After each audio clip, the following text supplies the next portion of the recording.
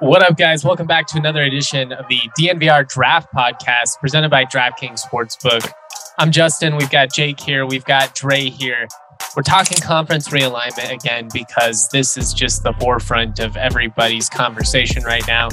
There's a whole lot of moving parts. There's a lot of different ways that this could really play out. We dove into some of them last week, but it was kind of more focused on the Big Ten and the SEC specifically, and kind of how those leagues are separating themselves from the pack. Today, Dre's going to give his thoughts because he wasn't here for it. We're going to get into some college football and NFL props. It's a fun time. Football season's right around the corner. I'm definitely getting in the mood. How's everybody doing, though? Doing great, man. Yeah, it's true. We got to change gears a little bit. I've been a little hyper focused on the NHL draft, a bit of a, dark pleasure of mine, because all these drafts, they're so fun. They all have their own nuances. My biggest takeaway from the NHL draft: position value really matters.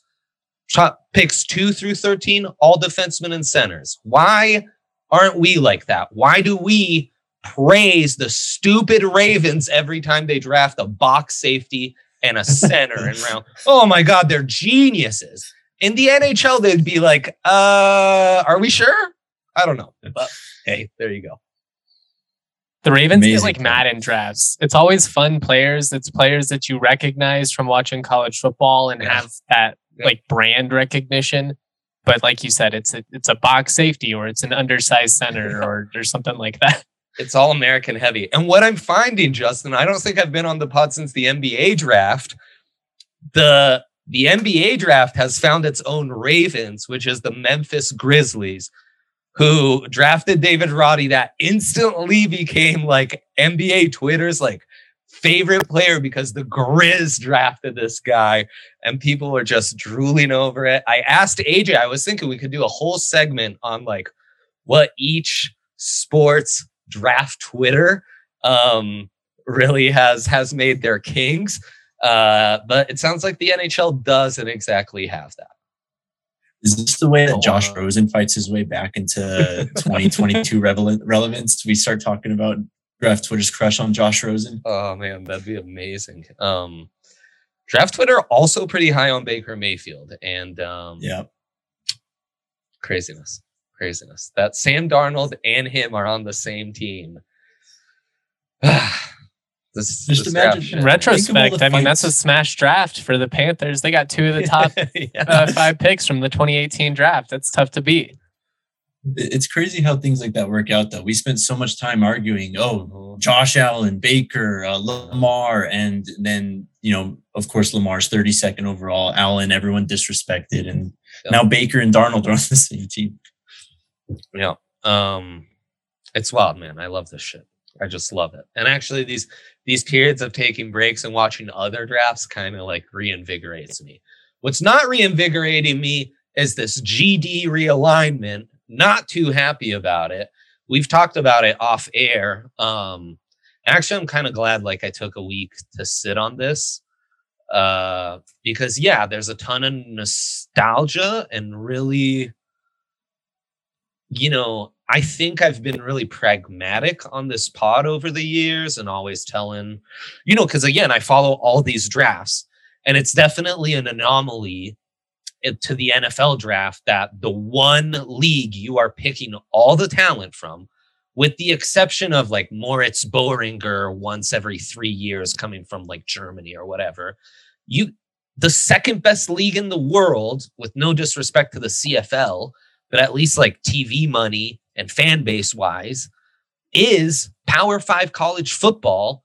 And it's like, it's set up to be exactly the minor leagues for the NFL, and how just whack and weird it is that you're selling out stadiums that are bigger than the NFL. You're bringing in comparable revenue. I mean, these guys, look at the TV deals. College football is raking it in compared to like the NHL.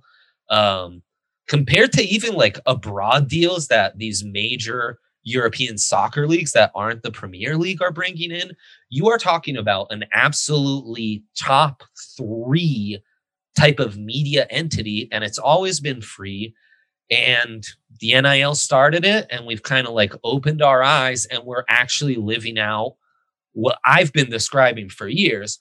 What sucks is that actually doing it how it's meant to be by the letter ruins everything.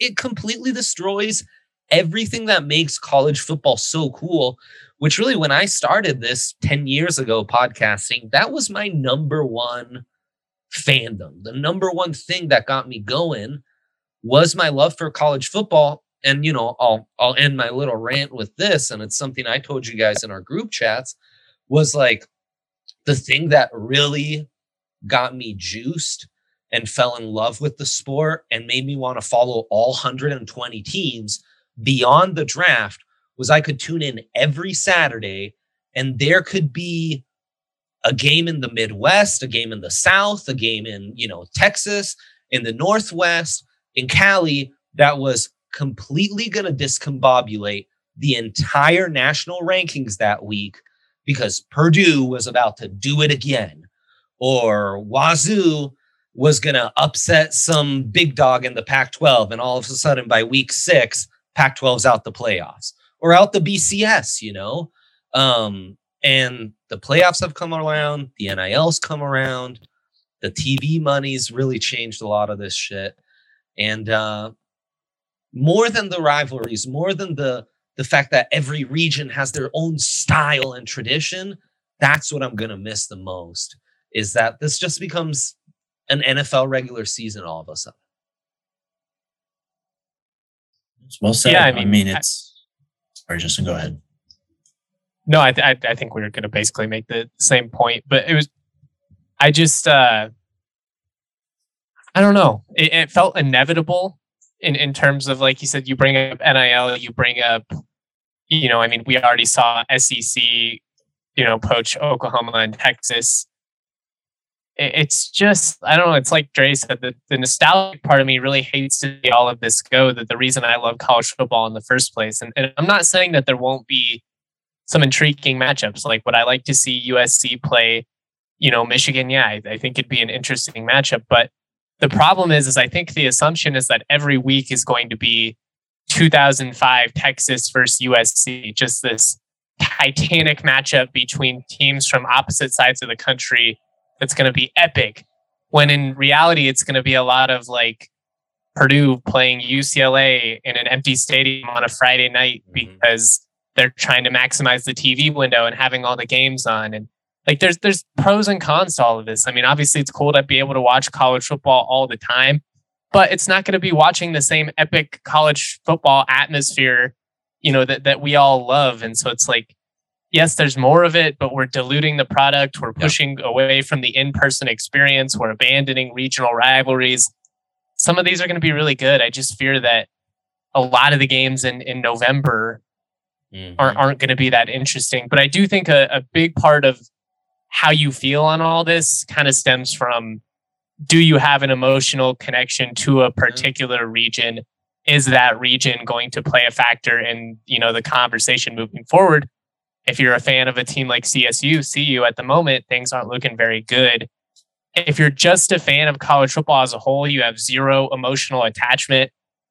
It probably doesn't feel like the end of the world to you because you're going to get some interesting matchups out of it. But yeah, I don't know. My biggest fear is that just once the novelty wears off, it's going to end up with a lot of meaningless games in November between schools that have, you know, no history, no meaning. And are we really going to care about those games? I don't know.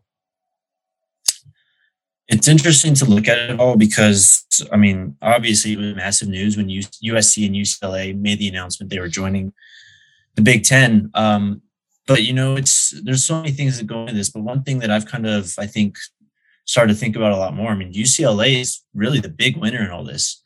This is a team that, I mean, they can't fill out their stadium now, and they're competing directly against USC. They're a team that, I mean, they had a resurgence last year in terms of actually being somewhat relevant in the Pac-12, but this is a program that's been down for a long time, man.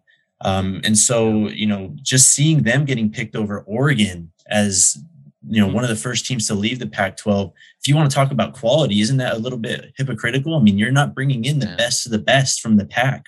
You're bringing in UCLA, who's kind of tagging along for rivalry reasons, which, I mean, I guess it's a good thing that they're trying to show that they're making at least somewhat of a commitment to keeping some of these rivalries. I mean, of course, it's USC, UCLA. This is one of the biggest ones we have. But if it was really about competitive, I mean, Texas and Oklahoma, that's fine. But man, if you wanted to be competitive, Oregon was the team to bring in immediately, not UCLA, you know? But that's the thing that I think that's the most disheartening. If you really do love college football, the thing that's pushing realignment is not what is in the best interest of college football, it's how can I get the largest TV check? So it doesn't matter that UCLA is irrelevant. It matters that they get both schools in the Los Angeles market. And they don't really care that they're not that good, because honestly, they're banking on Ohio State and Michigan State kicking the shit out of them anyways. So I don't know. It's just everything's happening for the wrong reasons. And typically when that happens, it rarely works out for the best. But that's just my opinion. Well, and for scouting recruiting reasons, you know, these all of this is motivated by money and TV money. So locking down the entirety of that LA market, which is also, I do think it's underrated that LA west of the Mississippi is, I don't know, I guess west of the Mississippi, you run into Lincoln, but Lincoln's not a pro market. It is west of the Mississippi, the only major market that is college first, pro second, at least as college football goes. That is very, very unique to LA. And from a recruiting standpoint, man, locking down all of Los Angeles, it's huge. You bring up Oregon, it's going to be a lot harder for Oregon to bring in those LA kids now when you can't tell them we're going to whoop, you know, the Bruins and Trojans twice a year. That's the pitch Ohio State, Michigan's going to use. And Hank's been saying it for a year and a half. All those Cali quarterbacks, none of them went to the Pac anymore, right? Look at the DraftKings odds. Top guys to be picked next year. They're all guys from Cali playing quarterback, and none of them play in the Pac-12 anymore. The realignment winners is an interesting angle to take on this, Jake. UCLA would be one. Feels like Nebraska's one. Oh, massive. Right. It feels massive, even though their like star has fallen beyond belief in 15, 20 years. But they somehow have stayed. And A&M and Mizzou, man. A&M and Mizzou and Rutgers. Rutgers is a semi-miracle. They will be in the Power 2. We'll see, though. We'll see if they actually will long term, because that's my big thing, right? Right now, you have programs like Rutgers, Vanderbilt, Maryland that are kind of just being taken along for the ride. Yeah. Because they don't want to, you know, open up these TV deals, open themselves up to lawsuits. But I mean, if they break away from the NCAA, or if they do something, I mean, at some point these schools are going to get kicked out, because they don't care about student athletes anymore. I mean, they're going to be the women's basketball team. Rutgers and UCLA are going to be playing in November. They're not going to be flying charter. How many days of school are they going to miss for that? Like it's all a facade. Mm-hmm. At some point, they're just going to be like, look how much money's involved. It's a business.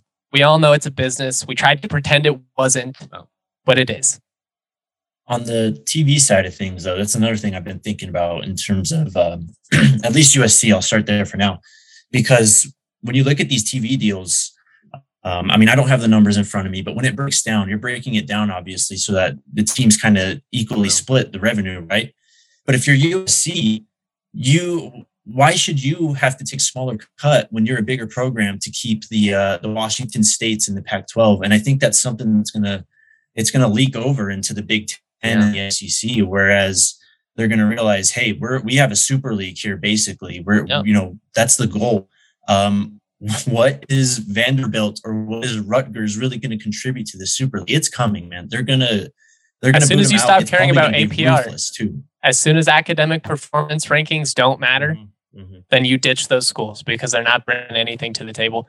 And you hit the nail on the head. According to everything that I've read, that's been a very strong feeling amongst USC boosters for a long time. It's that, why are we making the same revenue that Washington State or Oregon State is making when the entire interest in our conference is predicated on us and obviously Oregon and Washington too. But really, I mean, it's USC, it's UCLA. Those are kind of the premier brands in terms of like the shiny helmets and the history and the recognition and the Rose Bowl and all that.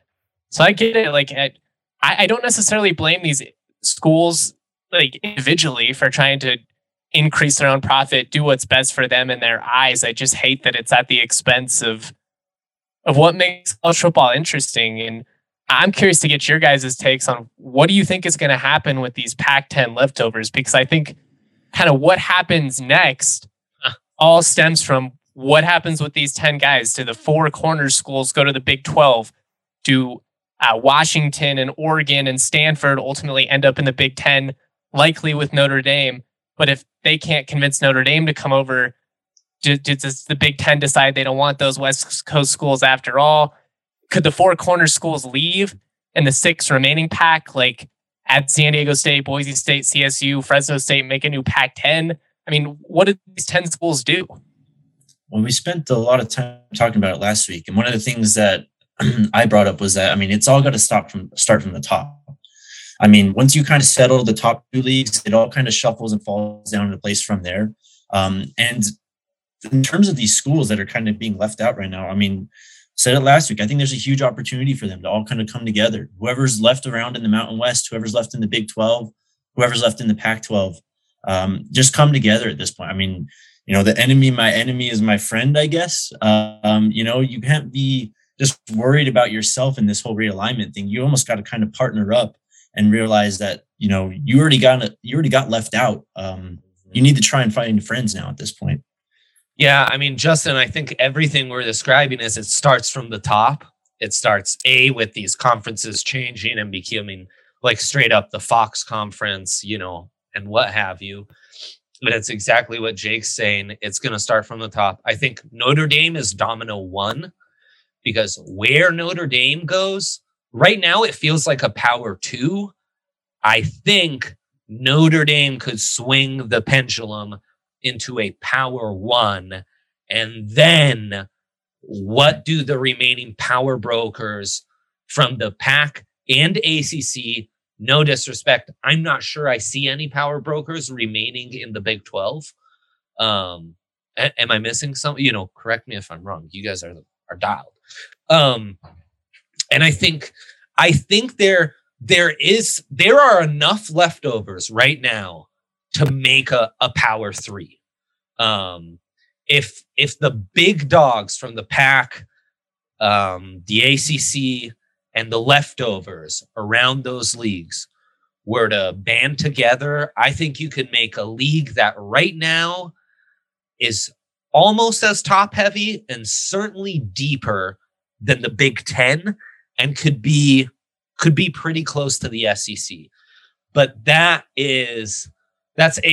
would be ruthless to put that together, because you need to, the only way you make that happen is by having some foresight and doing exactly what you guys just described, and being the first ones to cut the fat and saying like, hey, these aren't student athletes anymore. This is a pro team representing our school's brand. Like just diving in 2 foot first. A man like Phil Knight might be the one with the money and foresight to actually put something like this together.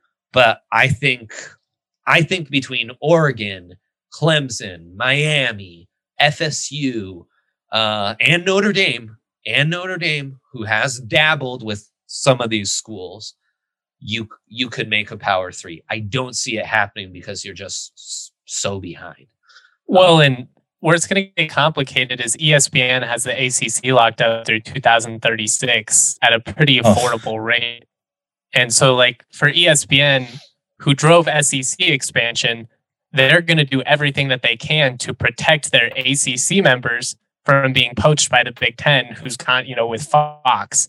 So, right, like when you see those reports that are like Florida State, Carolina, they're going to go to the SEC. It's not going to happen because ESPN won't let it happen, because they're trying to protect the ACC and make sure that the Big 10 doesn't, steal their extra TV money. So that's where it's all going to get weird, is how do the networks, kind of play their role in this? And that's the thing. That's ultimately, again, what we come back to is all of this is happening for the wrong reasons. It's not to make the most relevant football conferences. It's not to make the product better. It's not to make it more intriguing for us as college football fans. It's just ESPN versus Fox strong-arming each other. And then they're talking heads like Klatt and all those people going on the networks and telling me why it's great and why I should accept it. Yeah. Well, and there's absolutely no governing body. It's driven by the TVs.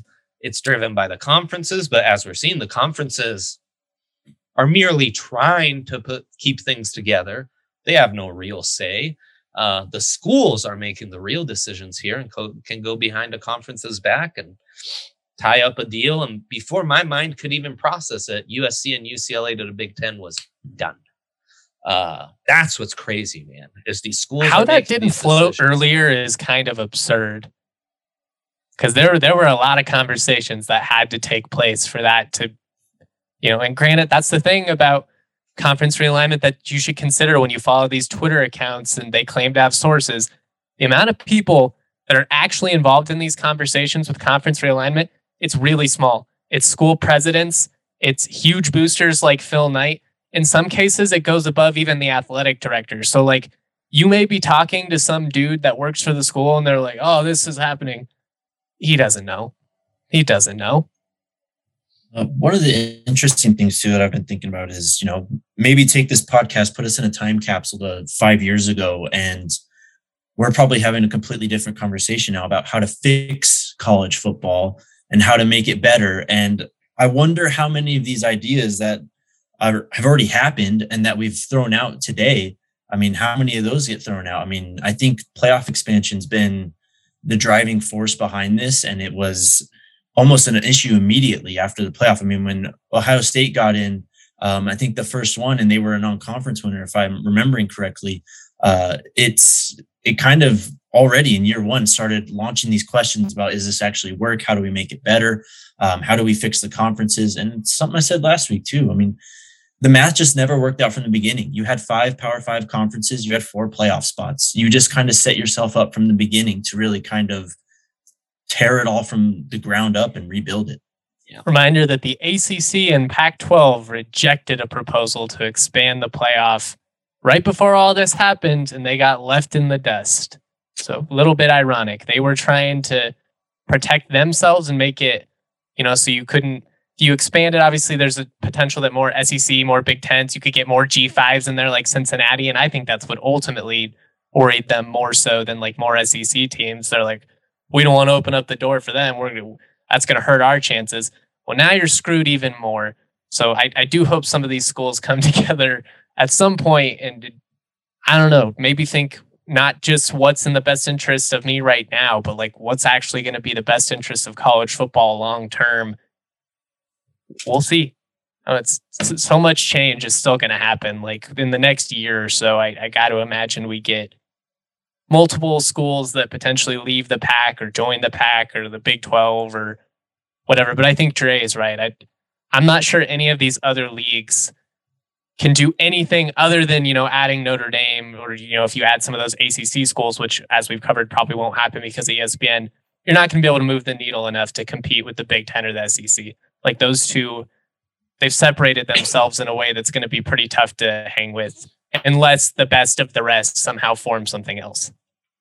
Yeah. Let's take a quick break. Then I want to ask you how you think the local schools will end up on this, Justin. And let's talk some betting. I thought we might touch 10 minutes on this. And of course we went 30, 40 because it's, literally changing everything we know about the stuff we love the most. So. The action never ends at DraftKings Sportsbook, especially this summer. With tons of ways to bet on all your favorite sports, you can fool your fandom and feel the heat of the season like never before. Plus, right now, DraftKings Sportsbook is giving new customers a risk-free bet up to $1,000. That's right. Make your first bet up to $1,000. If it doesn't win, you'll get another shot to cash in. Throw down on all of the major action, whether it's baseball, golf, MMA, or more. They have it all. Same game parlays, spreads, money lines, over, unders, props, you name it. Your betting options feel endless with DraftKings Sportsbook. I'm on a little bit of a cold streak. I'm all about honesty, guys. Got to stop betting on the Rockies. I know there's nothing happening, and I'm like, I want to get some action. I want to care about this game. well, my team is terrible, and the only time I do well is when I fade them. So I guess maybe I'll do that. It just feels wrong. But if you're smarter than me, get on DraftKings. It's safe, secure, and reliable. You can deposit and withdraw your cash whenever you want. Download that DraftKings Sportsbook app now. Use the promo code DNVR. Make your first deposit. Get a risk-free bet up to $1,000. Only with that promo code DNVR at DraftKings Sportsbook. Must be 21 or older. Colorado only. Age and eligibility restrictions to apply. See DraftKings.com/sportsbook for details. And if you have a gambling problem, call 1-800-522-4700. Shout out DraftKings. Yeah. Insane on the draft props. I love that stuff. All right. Yeah. So Justin, where do you think this leaves Colorado and Colorado State? My gut is that Colorado goes to the Big 12 along with the Arizona schools and potentially Utah. Really? I think if you're CU, I think if you're the Arizona schools, I think you feel that it's inevitable that the Big Ten is going to come after Oregon and Washington down the line. Mm-hmm. Potentially Stanford as well. Can you really trust that these 10 are going to stick together? Yeah. You're banking on a lot. And I think you have a chance to at least provide yourself with a little bit of stability. I don't think the Big 12 with those four would be on par with the SEC, but it's at least an interesting conference with a lot of regional ties, which, for me, I would watch that. CSU, I think you got to hope that you're able to pick up some of these Pac-12 leftovers in the Mountain West, or maybe you form a new league altogether. As I covered on my podcast, I would say worst case would be the 10 Pac-12 teams stick together. They poach some teams from the Mountain West. It's not CSU. Yeah. You get left behind in a weakened version of your conference. Then you're screwed. That's worst case. I don't think that's very likely. I just have a hard time seeing these 10 teams stick together. But I mean, we'll see. There are some people, there's some reports from people in Oregon, Washington, California. I've seen a couple different markets, Utah, that claim, that the reports of these Pac-10 teams being interested is kind of being blown out of proportion. It might be a little bit more, I don't know. We'll see. But I don't think they're going to stick together. What do you guys think? Man, it's so hard to say. I mean, you'd have to. My first assumption and first guess would be that these kind of stragglers, they have to kind of group up. I'm going to answer your question with a question. Actually, is it too late for schools like Colorado and Colorado State to have good years in the 2022, 23, 24, and possibly recover some of their stock, I guess you would say? Is it possible to still kind of change the outside perception of your program and really earn your way into the big league still? Is that possible? Maybe. I'd probably not, I would say, based on how quickly you would need things to trend in the right direction for you. But I think a lot of it comes down to what happens with Notre Dame. If Notre Dame stays independent and Oregon and Washington stay on the West Coast, I think the Big Ten and the SEC are clearly a cut above everybody else. But I do think you still have an ACC, a Big 12, and then a West Coast footprint that's somewhat relevant. Obviously, it's still going to get dominated by those other teams. If Notre Dame joins the Big Ten, and then all of a sudden Washington and Oregon join as well, Stanford teams up with them, what does CU bring to the table for the Big Ten there? Yeah. If you're CSU in that scenario, I think you would be hoping that CU would try and bring you as a travel partner, but I think CU views themselves too highly to try and team up with CSU. Yeah. Even though it would probably benefit both of them in the long run. But I think it is too late, unfortunately. Look, I think that it could make a 5 to 10% difference in merely reminding people of we have resources here and we can have winning seasons when we figure our shit out and we're not firing coaches every other season, But man, and I just hope the Rams use that Denver TV market card as hard as they possibly can. Because the thing with CSU is you're selling yourself all on potential, and that's tough. Yeah. Because like I love Jay Norvell. They nailed that hire. I think he's going to be a good football coach. I think he can be successful. I wish they could have hired him 2 or 3 years ago, unfortunately, so that this program was in a different place. But that's the thing about CSU and CU. You're selling yourself basically all on potential and what we once were with the right leadership. At least neither have had it in a while. The Rams feel like they've got a decent growth margin and are a much more stable institution than like all but 10% of G5, you know, just from the outside. I totally agree with that. Yeah. It's why like teams like Boise or North Dakota State haven't quite been able to make the jump because they don't like if they had the baseline financials and like everything CSU has for like Boise would be Utah already. CU, you're more selling tradition. And CU has dealt with the same roadblocks for 25 years. When's that ever going to end? Yeah, we go semi-pro. That might finally end. I don't know. I don't know if they're interested in going semi-pro. I don't know what's happening at the top there. I wish those people cared about college football in Colorado as much as we do. That's the big disappointment, I think, with both these universities is they just, CU especially, they don't have leadership that wants athletics to succeed. They'll do it for political reasons. They'll do the bare minimum because they understand that they have to in this landscape, but they don't wake up every day. You know, Phil DiStefano doesn't wake up and is like, you know what I want? I want the Buffs back in the top 10. And it sucks. I mean, I will say that was the one benefit CSU had with Tony Frank when he was president is he not only liked athletics, he genuinely was passionate about it and played a very big role in getting that stadium built. But CSU doesn't even have a president right now. Joyce McConnell, they got an interim president. It's a kind of concerning time, to be honest. The athletic director, Joe Parker, his contract is up at the end of the year. Nobody's really sure if he's going to get extended or not. Hopefully Tony Frank's the guy that's making all these conversations for CSU, and he loves CSU. He's still the chancellor. I'm sure he is. But yeah, it sucks that neither of these schools just have a guy that would be, you know, really public. Like, have we seen anybody from either school go, you know, out and be like pounding on the table? Hey, like, let's make Colorado into the equation. Remember when we were great programs? They're having the conversations quietly, but I don't know. I don't have a lot of faith in either of these school leadership boards to take the athletic departments where I'd like to see them go.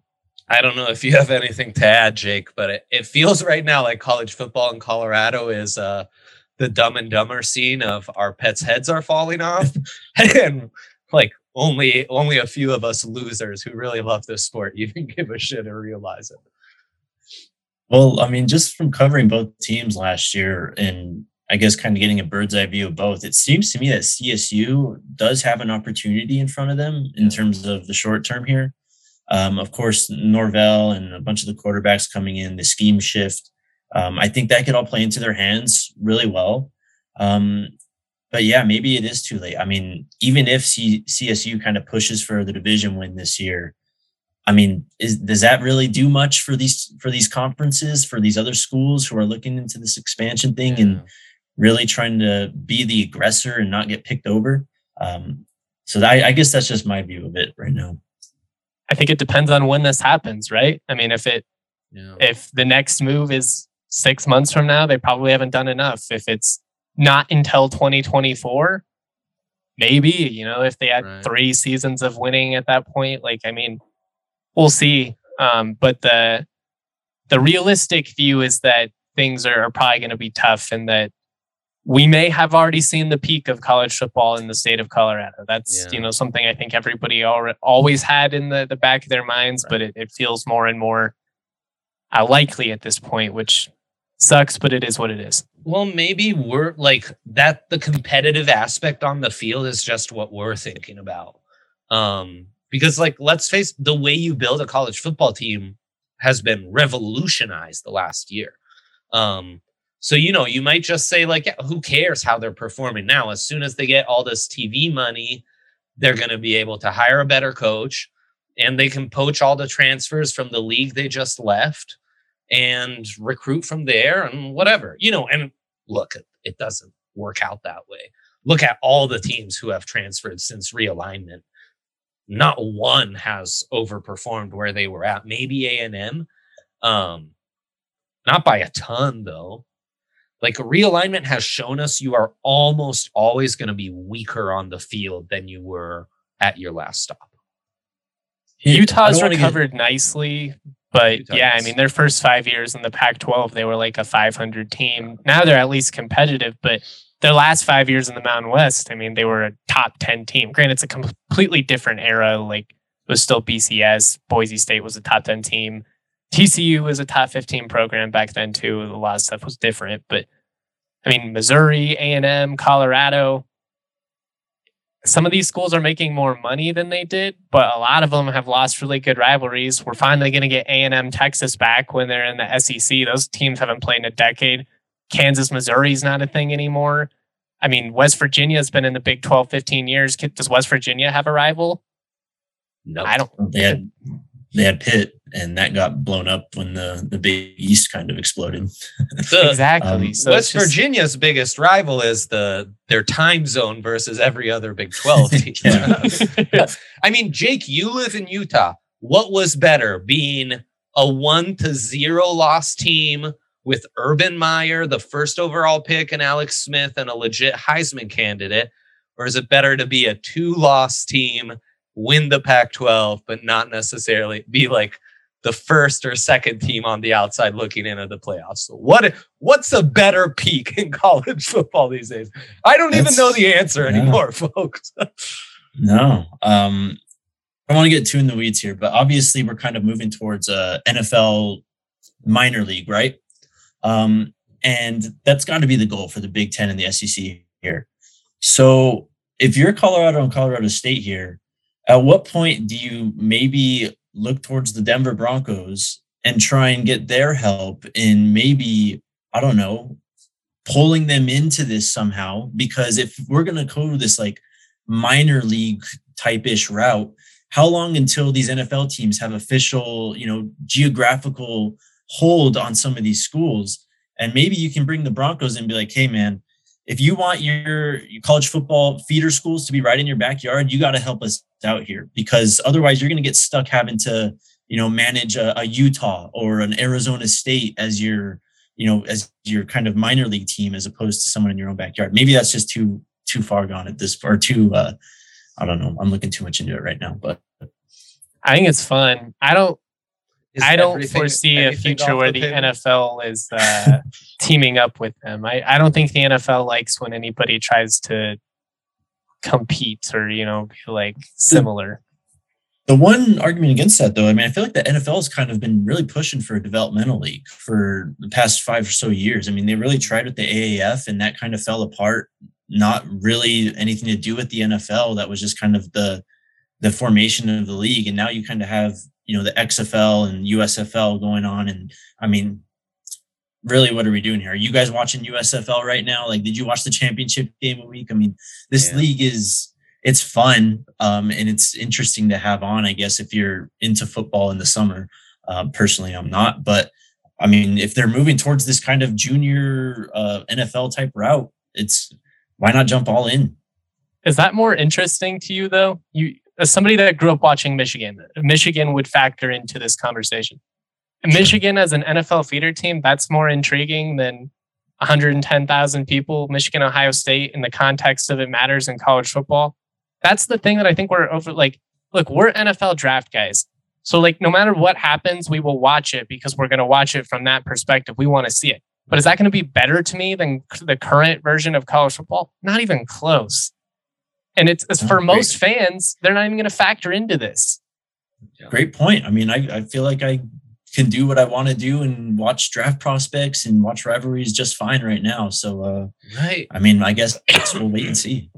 I mean, gosh, what a great way to wrap this all up is, why are we not watching the USFL, the XFL, the AAF, but we are watching college football? It's not because they're any more talented. The guys in those leagues are basically some of the best players from college football a couple of years ago. Exactly. Like Scooby Wright and those people. Yeah, the coaching level's the same in like all but the top 10%. It's the rivalries. It's the atmosphere. It's like the stakes. The stakes matter. I don't give a shit who wins the USFL championship. I care who's going to win the Pac-12 North. I care about that. That's Love what we're you losing guys. sight of. That's what Wow. we're losing sight of. We're going to Great get into stuff. some bets, but real quick, I got to shout out the homies over at Breckenridge Brewery. Breckenridge Brewery is the official beer of DNVR. We've got it on tap. We will have it on tap once our remodel is complete. But if you're at home, no worries. Check out any liquor store, grocery store, whatever. Breck is everywhere. What's awesome is the Breck Brew Locator will find the closest location near you. They recently released a hard soda seltzer line. They're absolutely fire. They've got a summer shandy out. Lemonades are back. Really, I mean, Breck does everything right. But when it comes to summer, they've just got the best crushable drinks, whether you're like chilling by the pool. I was out by Grand Mesa National Forest last week. A couple of mountain beaches out there after a 5-mile hike really hit the spot. Check out the Breck Beer Locator. Find the closest location near you. And again, once our remodel is open, come crush a Breck beer at the DNVR bar. Boom. Always the best at Breck. Okay, we're going to do some odds. We need to talk about actual college football that will be played next season. Natty odds are where we start from the good folks at DraftKings Sportsbook. Bama the fave at plus 180, Ohio State plus 320, Georgia plus 380, and then everyone's plus 1,000 or more. The only one within plus 1,000 is Clemson at exactly plus 1,000. How are we feeling, fellas?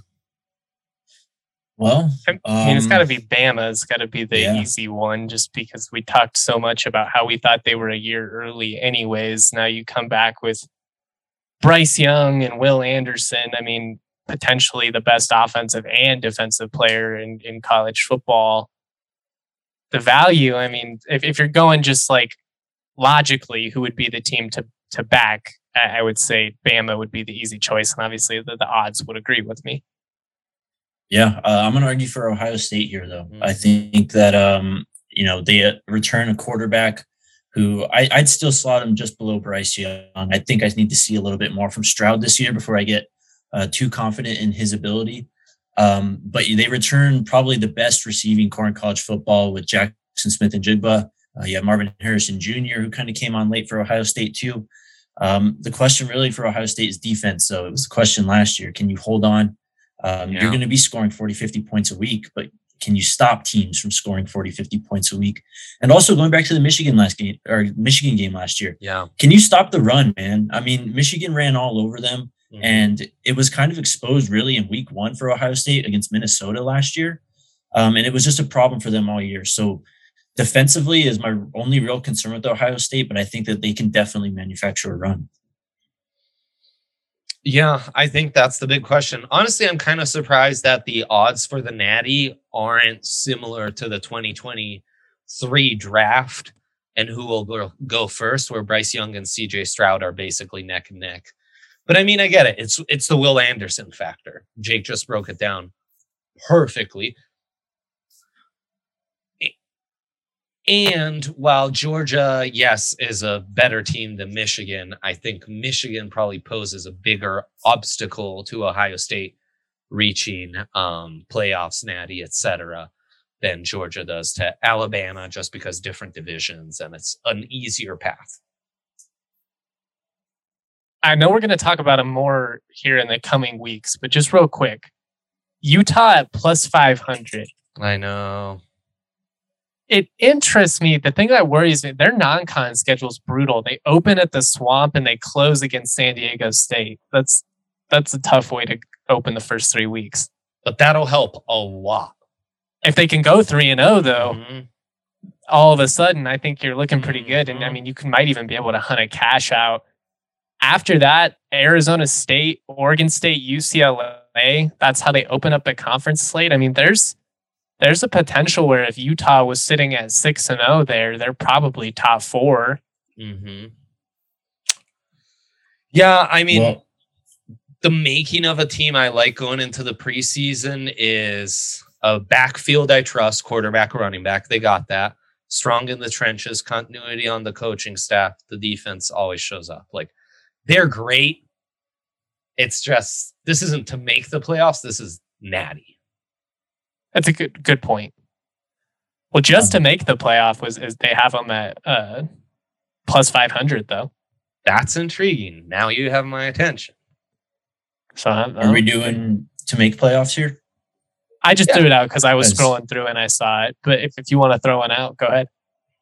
I was going to say, man, Oklahoma's down. Obviously, a lot of turmoil from that program. Yeah. I look at Texas. Can they make the leap here? You have a quarterback who was a massive recruit last year that came in, and Sarkisian, who I'm a big fan of. You would return one of the best running backs in college football, Bijan Robinson. You have some weapons on the outside. Of course, defense, again, is going to be a huge question for Texas. But I feel like there's an opportunity in the Big 12 there. And there's an opportunity in week 2 for Texas playing Alabama. I don't expect Texas to really take it to Alabama in that game.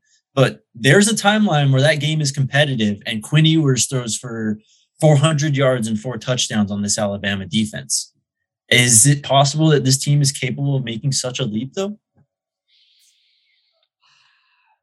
Especially when the 12s have usually been the ones left out come playoff time, right? And it's Texas. Yeah, it's Texas. And Bama on the schedule means you basically need to be perfect outside of that Bama game. I don't think a 2-loss Big 12 champ gets in, right? History's proven that. So it's just such a wonky league. Like, Oklahoma State's defense should still be pretty good. Kansas State, I think, low-key is who I'm going to back in the Big 12 with Deuce Vaughn coming back. Wow. Martinez at quarterback. I think that they're going to be a little bit frisky.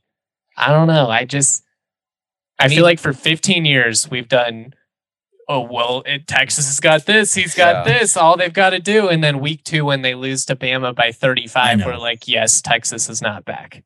I mean, if Gundy hadn't, burned me basically my entire adult life, I would believe in Oklahoma State. That's a team that was one of the few teams last year that was like top 20.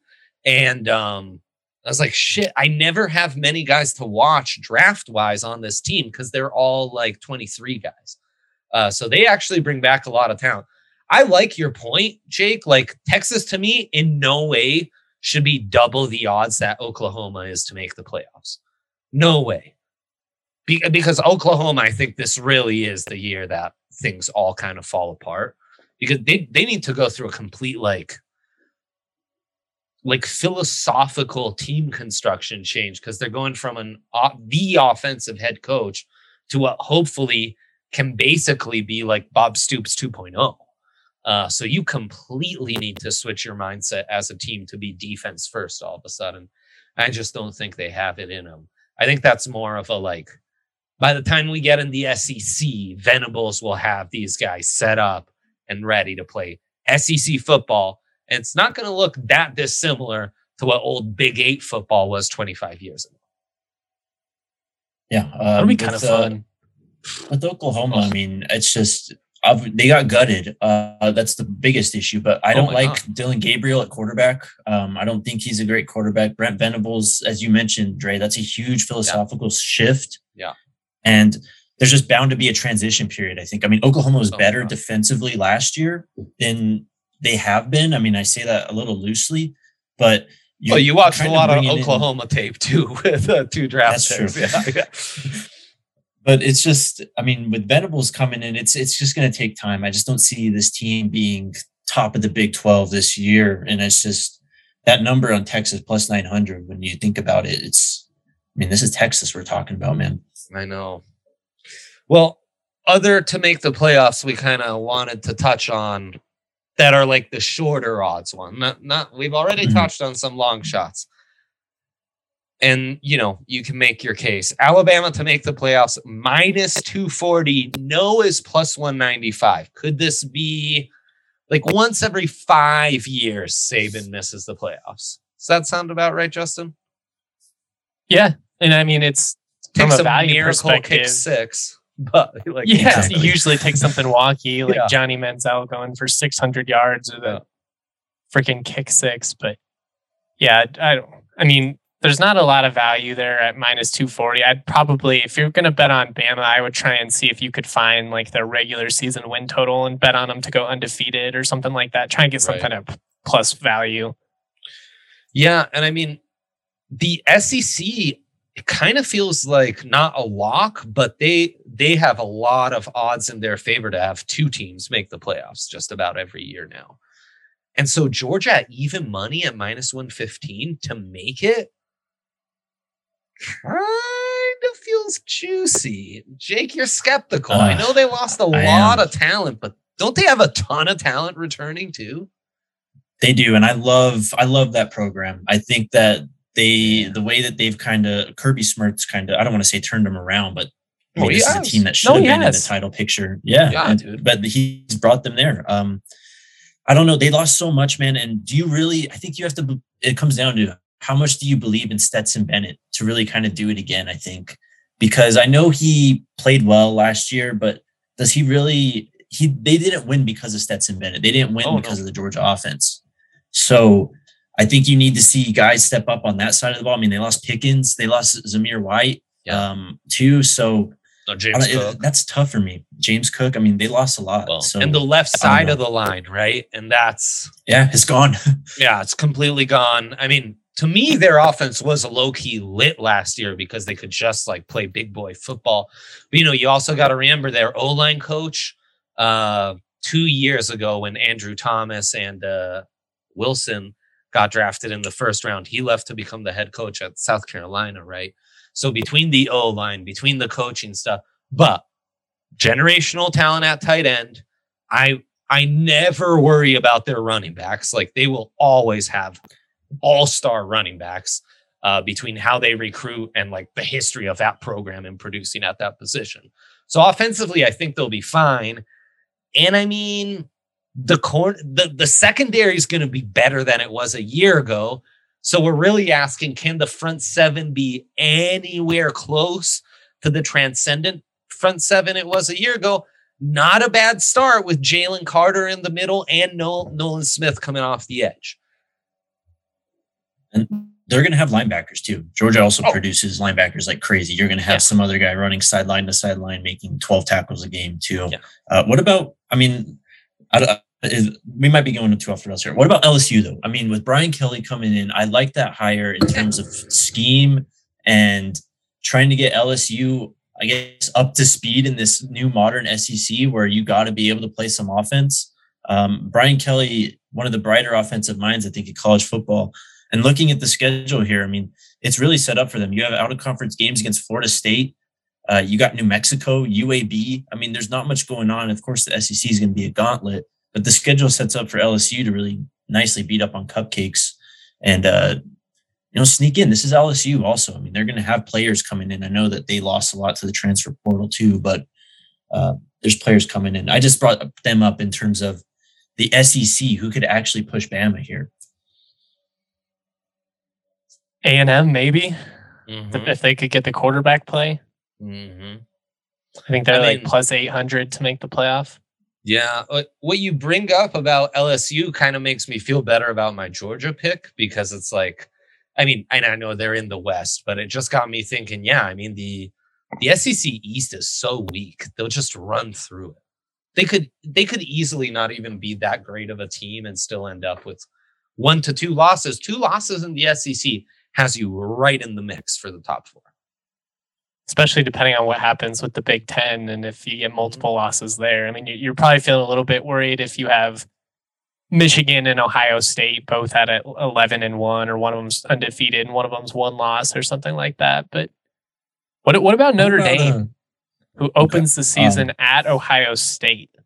If they could pull that upset, get a pretty decent shot. But the thing about Notre Dame, and I credit them for doing it, they always play such a brutal schedule. Like, they got to go to UNC. They're playing at BYU this year. That's low key going to be a really hard game. I mean, I don't know. Yeah, the jerks in town. Stand up, Jerkovich ride. Oh man. Yeah, go ahead, Jake. Did you have, don't get me started on Boston College, but Notre Dame, it is a decent schedule. I just don't think the schedule honestly is enough. The team I want to talk about that's on their schedule, Clemson. I think Clemson's down, and personally, I don't think Clemson is as close to that plus 155 number to make the playoffs that DraftKings has listed here. Yeah.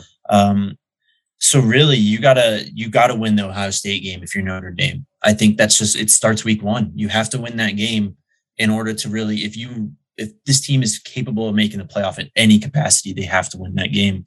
And I just think that's a tough ask. Well, wait a second. Couldn't USC Notre Dame could be kind of the big daddy of them all? Yeah, that's a good one too. With Lincoln Riley, Caleb Wilson, Jordan Addison, Trojans fully back.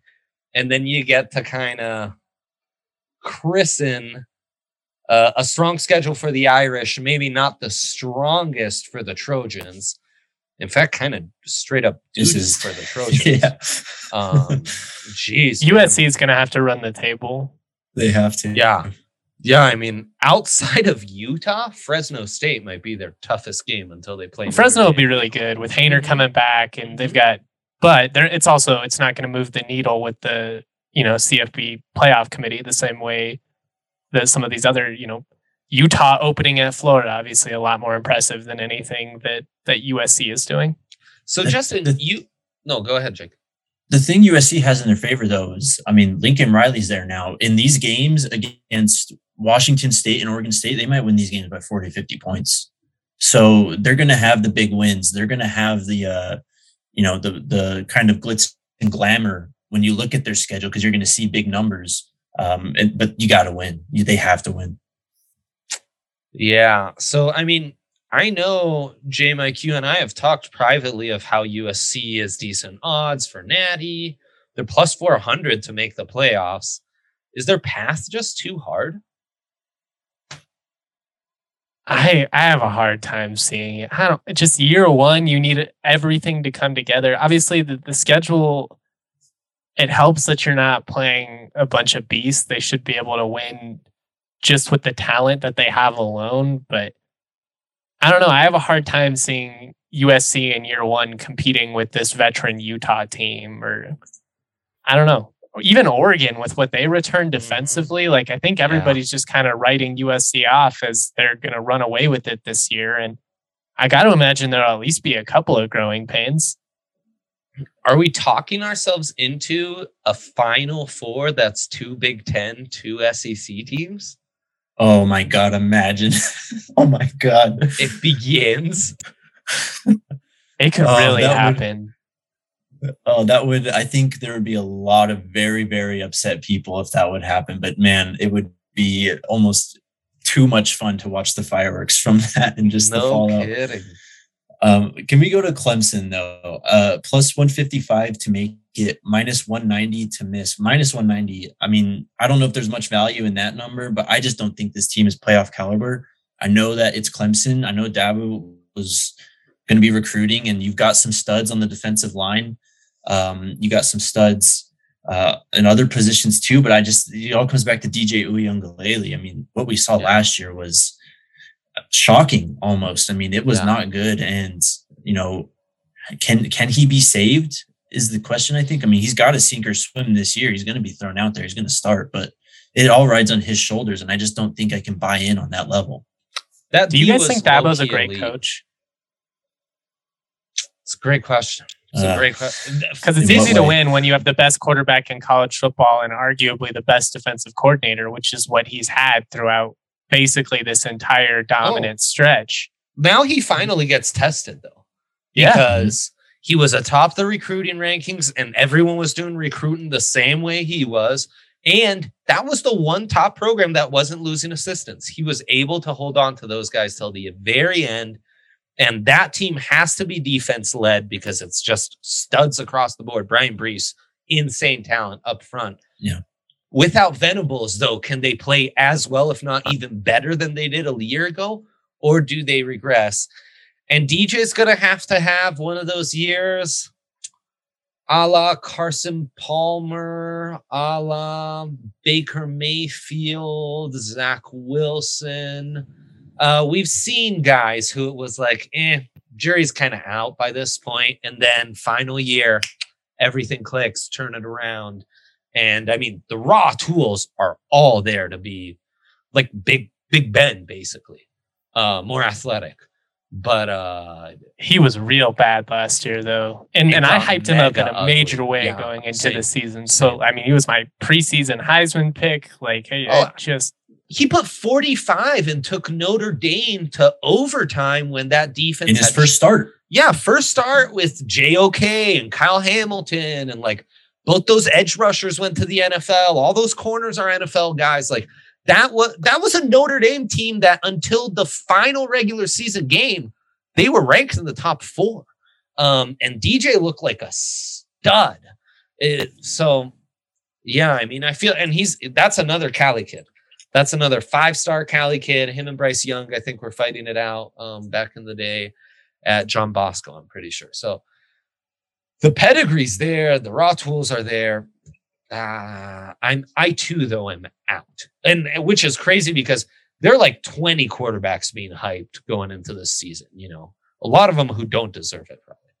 I was going to say a lot of them are about a month into the season and will be out of the conversation. But it is fun at least to have Bryce Young and Stroud and all these different QBs, even a couple of them that aren't necessarily going to come out after this year. Like we already brought up Texas, like. What happens with Quinn Ewers? Like, is he able to be the prospect that he was hyped up to be? The year of the quarterback. I'm looking forward to it. Same. So I have to ask you then: we kind of already talked about it, 2 SEC teams, 2 Big Ten teams. Michigan's at plus 450 to make the playoff. Yep. I mean, their issue going back since Harbaugh got there was getting consistent, reliable quarterback play. It seems that they finally have that. They've got a pretty decent quarterback room. They're going to be able to run the hell out of the football. They've got guys up front.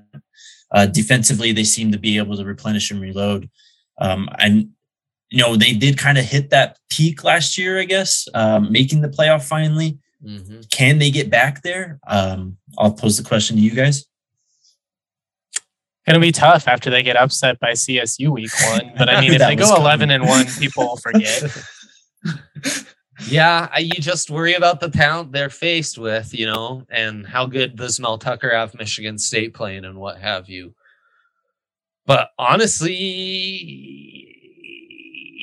yes, I'm taking that, and I'm taking Georgia, and I'm kind of gonna root for the Power 2 to come out, and it's an emotional edge at this point, I guess.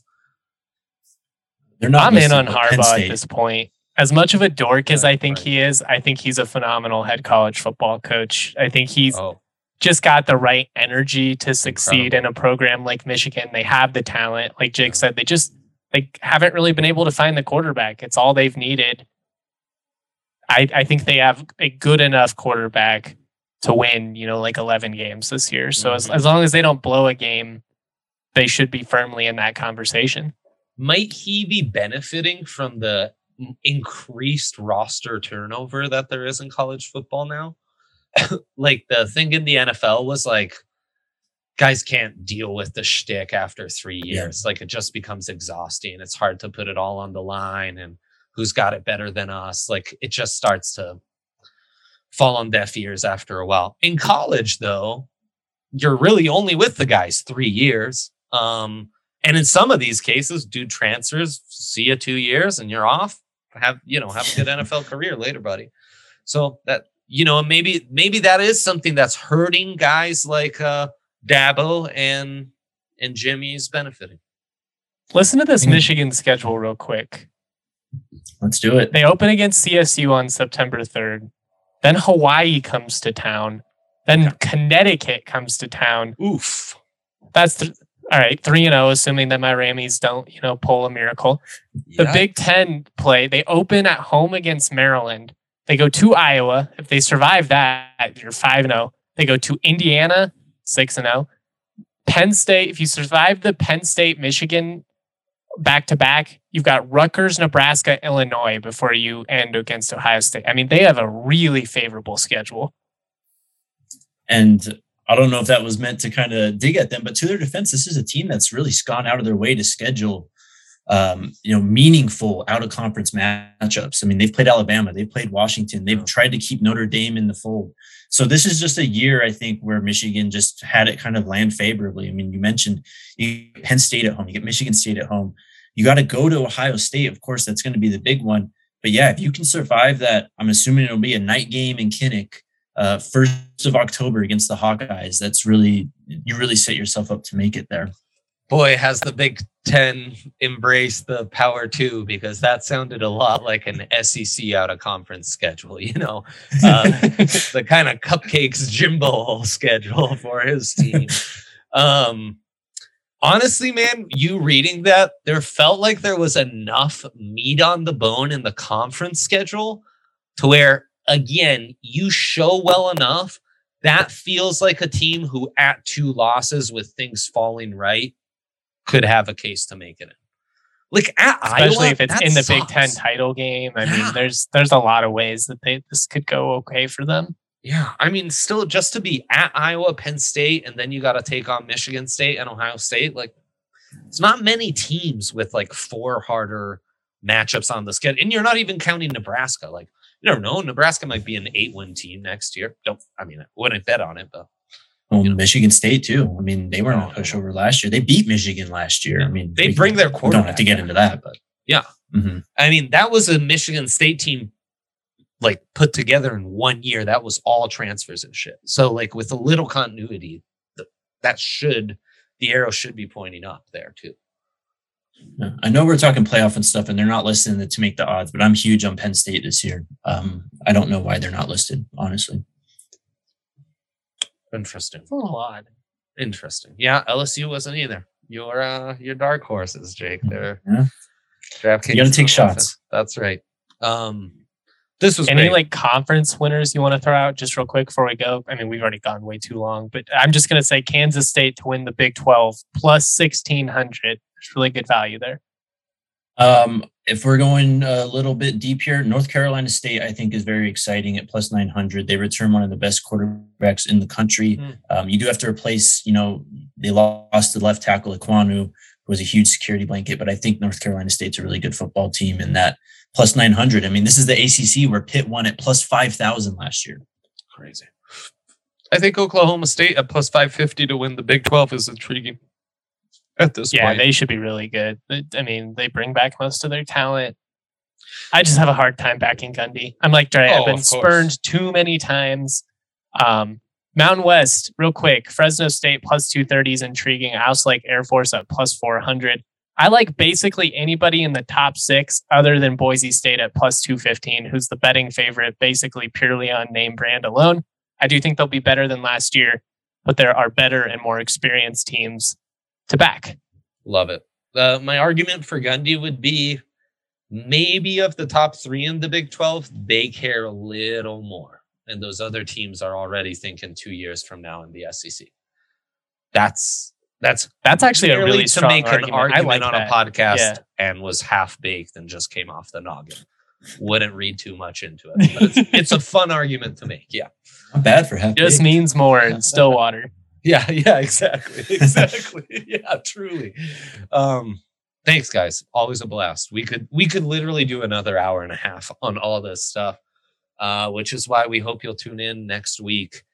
So yeah, and as we did all that betting segment, all brought to you by the presenting sponsor of this here podcast, DraftKings Sportsbook. They are number 1. Use that code DNVR. And get back on the saddle, just like Justin's going to do here as college football's back in the mix. So thanks, fellas. Always a pleasure. See you soon.